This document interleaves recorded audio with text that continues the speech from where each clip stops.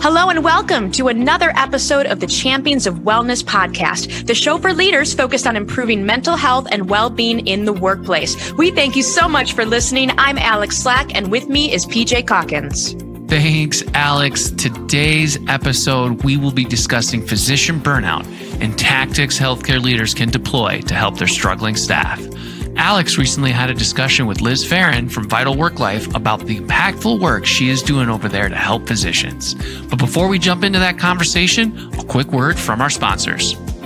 Today's episode is brought to you by one of the biggest supporters of Champions of Wellness, the Wellbeing Index. If you've been a regular listener to the podcast or have checked out Champions of Wellness publication, you know that the experts and leaders that we talk to on a regular basis stress the importance of measuring well-being. Whether we're talking to chief wellness officers, medical directors, professional coaches, psychologists, and researchers, they all consistently say that accurate measurement is the first and perhaps most important step in supporting employee mental health. The Wellbeing Index was invented by Mayo Clinic as a simple 9-question assessment to gauge the well-being of providers. The online tool not only lets clinicians measure their well-being in less than 1 minute, but also compare the results to peers and national averages. They can access resources to help improve their mental health and track their progress over time, all while remaining completely anonymous. The Wellbeing Index then delivers customizable reporting to administrators, allowing organizations to see where distress is coming from and measure the effectiveness of their wellness initiatives. We were lucky enough to have a few team members from the Wellbeing Index on the show. So if you're interested in learning more, you can go back and take a listen to episode 11, or you can visit mywellbeingindex.org to read testimonials, Wellbeing Index case studies, validation articles, and even take a free demo of the tool online. Go to mywellbeingindex.org to learn why over 800 organizations around the world use the Wellbeing Index to measure staff well-being and go beyond burnout. That's mywellbeingindex.org. Now back to the episode. Today, I am joined by Liz Farron, who will be having a chat with me on the topic of peer support and coaching and its impacts on well-being in the workplace. Liz Farron is currently the physician practice lead at Vital Work Life, where she provides training and consultation to healthcare administrators and individual practitioners in the areas of stress management, navigating change, and effective communication. She has contributed to the development and analysis of Vital Work Life's national surveys, has presented on physician well-being in national and regional conferences, and has been published in several medical journals. Finally, Liz has completed programs in mindfulness-based stress reduction and mindful self-compassion offered by the Center of Spirituality at the University of Minnesota and the Transform Your Life Resiliency Program offered by Amit Sood of Mayo Clinic. Welcome, Liz. I'm so happy you could join me today. Thank you so much. I appreciate it, Alex. So, Liz, I would like to start us off with this big top of the mountain view on well-being in the workplace. It seems like we've reached that peak where most organizations are aware of the mental wellness crisis, especially with the after effects caused by COVID-19 pandemic, and companies are actively implementing and tweaking wellness programs. But I could be wrong. Are industry leaders still making that uphill climb to prioritize wellness? It's interesting. I think that I've been in the area of well-being in the workplace for probably close to 30 years. And so have seen an evolution. And definitely, I think there's far greater awareness than there was when I first entered the field about how well-being can impact productivity, can impact people's desire to stay in their current position, can impact relationships at work, customer satisfaction, patient satisfaction, all of that. But there are things that can get in the way, right? Budgetary concerns, particularly after the pandemic when so many businesses have been hit hard by that. And sometimes it's benefit-related programs and resources that can get cut. Mm-hmm. Now, coming out of this pandemic, as you mentioned, there's this feeling of back to normalcy, where there's positive feelings. People are re-engaging with the world. They're resuming their pre-pandemic activities. But for healthcare staff, I would imagine it's like coming home from war. What can we expect from healthcare workers to be experiencing emotionally and professionally? I think it may have started prior to the pandemic, but certainly got a lot more attention, this whole sort of moral injury concept, which interesting that you mentioned war, because that's where the term came out of. It was initially brought forward from people who were fighting in the war and who needed to do things and make decisions and take actions that were against their moral code during wartime. And that's come forward more so since the pandemic for healthcare professionals who had to make some very difficult decisions. Who should get a ventilator? Who should they take life-saving measures on, and who should they not? Situations they had never had to deal with before. What about the risks to themselves and the risks to their family members? And how do you make choices? How do you prioritize around that? I think that took a great toll on people. And, you think about that coming on top of the stress and burnout levels that were already being experienced at work, right? Depending on what study you looked at, you would see 42 to 55% of physicians saying that they were experiencing burnout. Well, that was before the pandemic. Mm-hmm. So you add that on, and I think you see a pretty worn out workforce. There's certainly the immediate relief. Yes, I think they feel it just like anybody else does, right? But beyond that, I think there is the longer term wear and tear that needs to be rebuilt. And I think I was watching an interview you did way back. I think it was 2015, where you mentioned a physician shortage that we were headed for. And do you feel that that's still the case, even more so because of the pandemic? Or has there been this community feeling of, wow, we did come together and achieve this goal, and you're seeing an influx of more physicians coming up the ranks? Well, I can't speak to that. I don't know if there's been an influx of physicians coming up the ranks. What I can say is that yes, and I mean, both are true, right? So there, in terms of any silver linings, I think that probably some work teams were strengthened, right? Some practice communities were strengthened. We're all in this together. Beyond that, I think there was a lot more permission giving to clinicians who perhaps had been reticent about working on their well-being or seeking help for themselves. There was a lot of permission giving. It became so normal, right? It was recognized, oh, well, of course you're feeling stressed. Of course you're overwhelmed. Of course this is affecting your mental health. And, you should get help. And so there was a shift there as well that was kind of a positive thing. And at the same time, go ahead. Oh, no, please continue.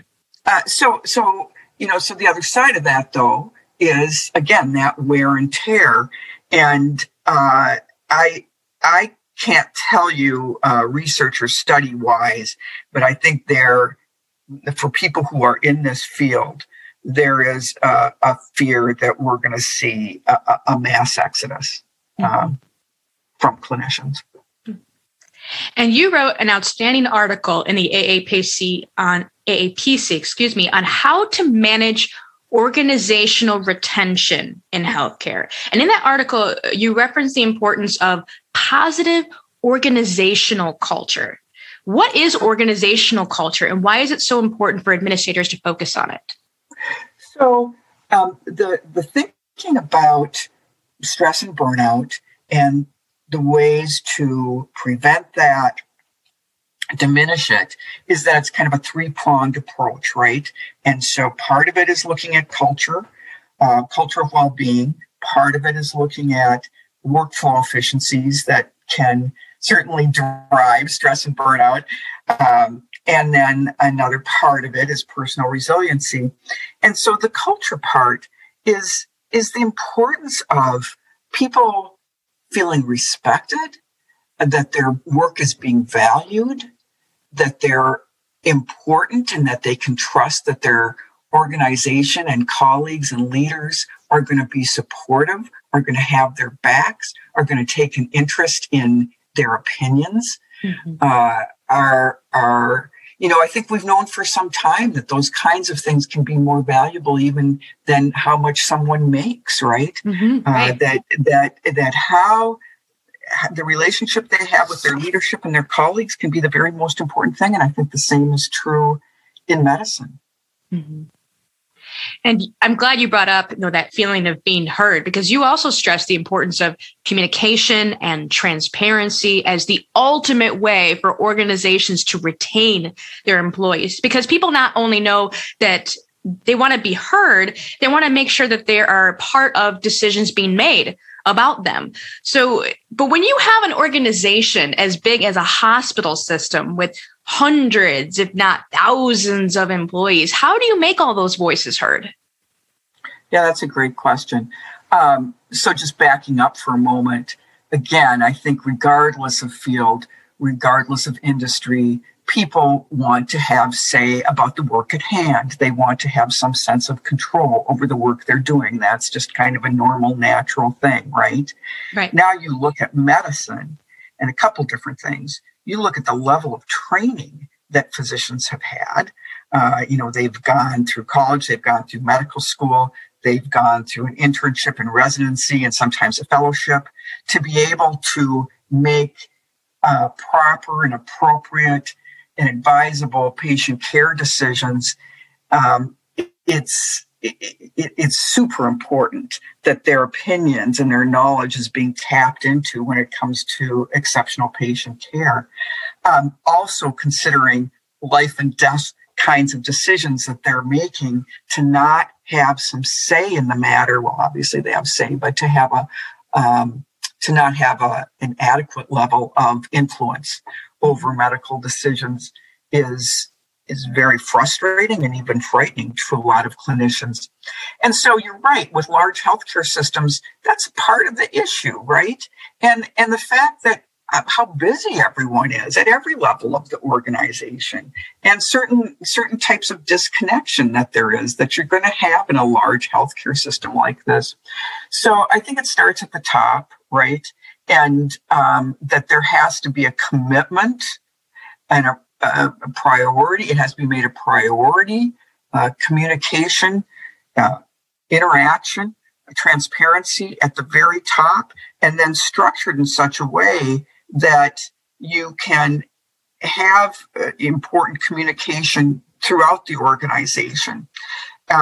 You also may need to have more committees that are topical and where there is adequate representation and input into decisions that will impact the care of patients. Mm-hmm. So let's talk about some of those solutions that the top leadership can implement. And one of those, and one thing is Vital Work Life is well known for, is peer coaching. So I've talked to several guests who have put a focus on peer support groups and peer support apps, but what is involved with the peer coaching program? So peer coaching is one component of a larger well-being program that we offer to healthcare organizations, and then they offer it to their employees as a benefit, and they promote it so people know about it so that they can independently reach out and get help for themselves. So it includes peer coaching, it includes counseling, it includes a virtual concierge, there's some legal and financial consultation, there's many different aspects to it. And peer coaching is one of those. And we provide up to 6 sessions of confidential coaching to individuals who reach out for help for themselves.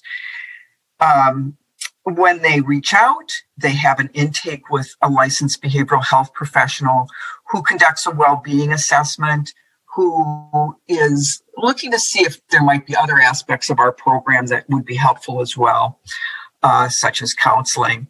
And then it tries to help find out enough about the person's background to make a match with a coach so that we find a coach that's going to be best suited for the particular interests and needs that they may have.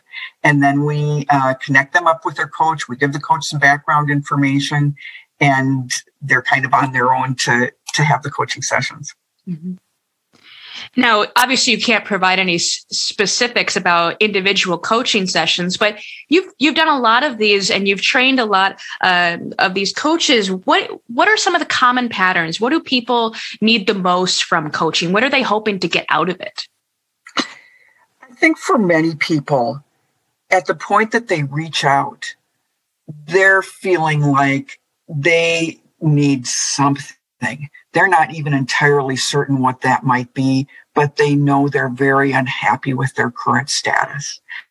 A lot of times it's work-life balance related, where they feel like their work is consuming them and they're not finding any time for themselves to pursue other interests, and it's affecting their family life. And they want to find a way that they can continue to practice and not do it at the cost of their own well-being or the cost of their family relationships. I'd say that's huge. Beyond that, I think there's people feeling as though they're losing their confidence. They don't feel like they're able to be as effective in their work, be as effective in their relationships, be the kind of parent they want to be the kind of spouse they want to be. They're questioning themselves and their decisions.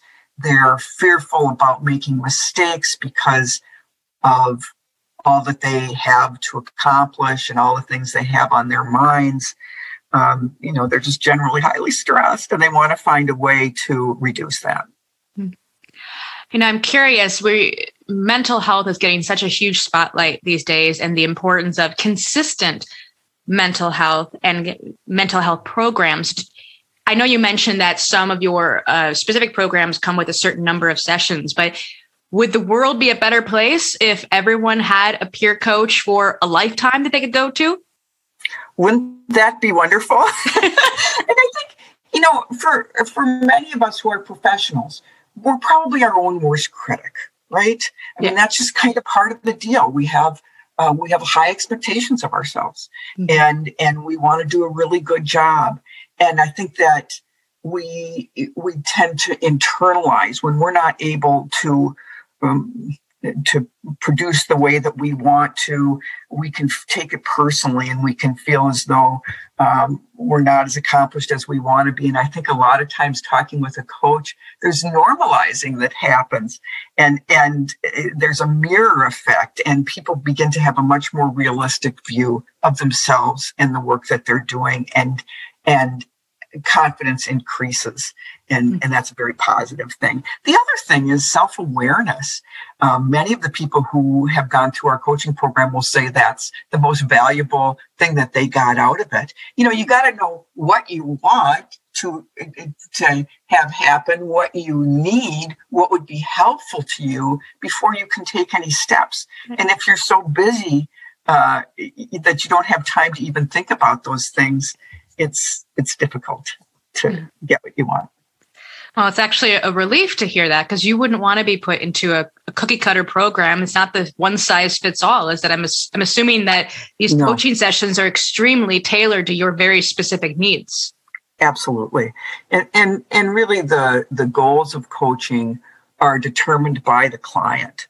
And so I think an initial session tends to be more just the individual being able to share everything that is creating challenges for them, and to be able to talk about how they'd like things to be different. And then, knowing it's 6 sessions, the client and the coach talk about what would be reasonable within this period of time, what can be accomplished. And the client is very involved in saying, well, in my particular case, here's the things that I want to prioritize. Here's the things in my life and in my work world that I think I could have some influence on. The focus is always what is within your scope of control. Let's not spin around things that aren't in your control. Let's figure out what is there and that you can put some time and energy into, and that's really going to make an impact. So it sounds like you do a little bit of work of building resiliency to a certain point. Is that correct? I think you've spoken about. Yeah.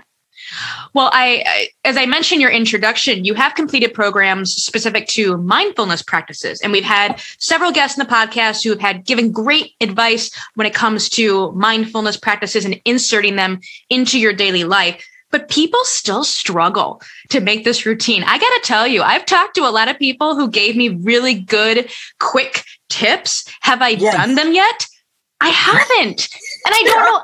And I don't know why. Like, I don't know why it's so, it's that whole procrastination of, I'll get to it. I'll eventually start, giving myself self-affirmations every day.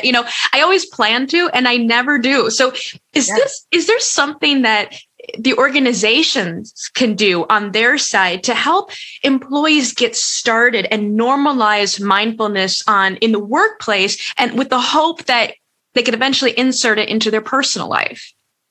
Yeah, I don't think there's any question that making time and space available to take on well-being exercises and practices is super important. And during people's busy day, if you can give them, some quick tips that they can try and maybe having an entire team working on it, right? That buddy system is wonderful. So, or if there's a huddle, a surgical huddle at the beginning of the day or at the end of the day, where some easy mindfulness practices are built into that, that's a wonderful thing. It's starting small, right? Because if the practice is too extensive, if it's going to take too much time and energy, it's just not going to happen. And I feel like there's still almost a stigma towards mental health, thinking to yourself, I don't really need to take 10 minutes and meditate. I'm beyond that, do you find that that's the case?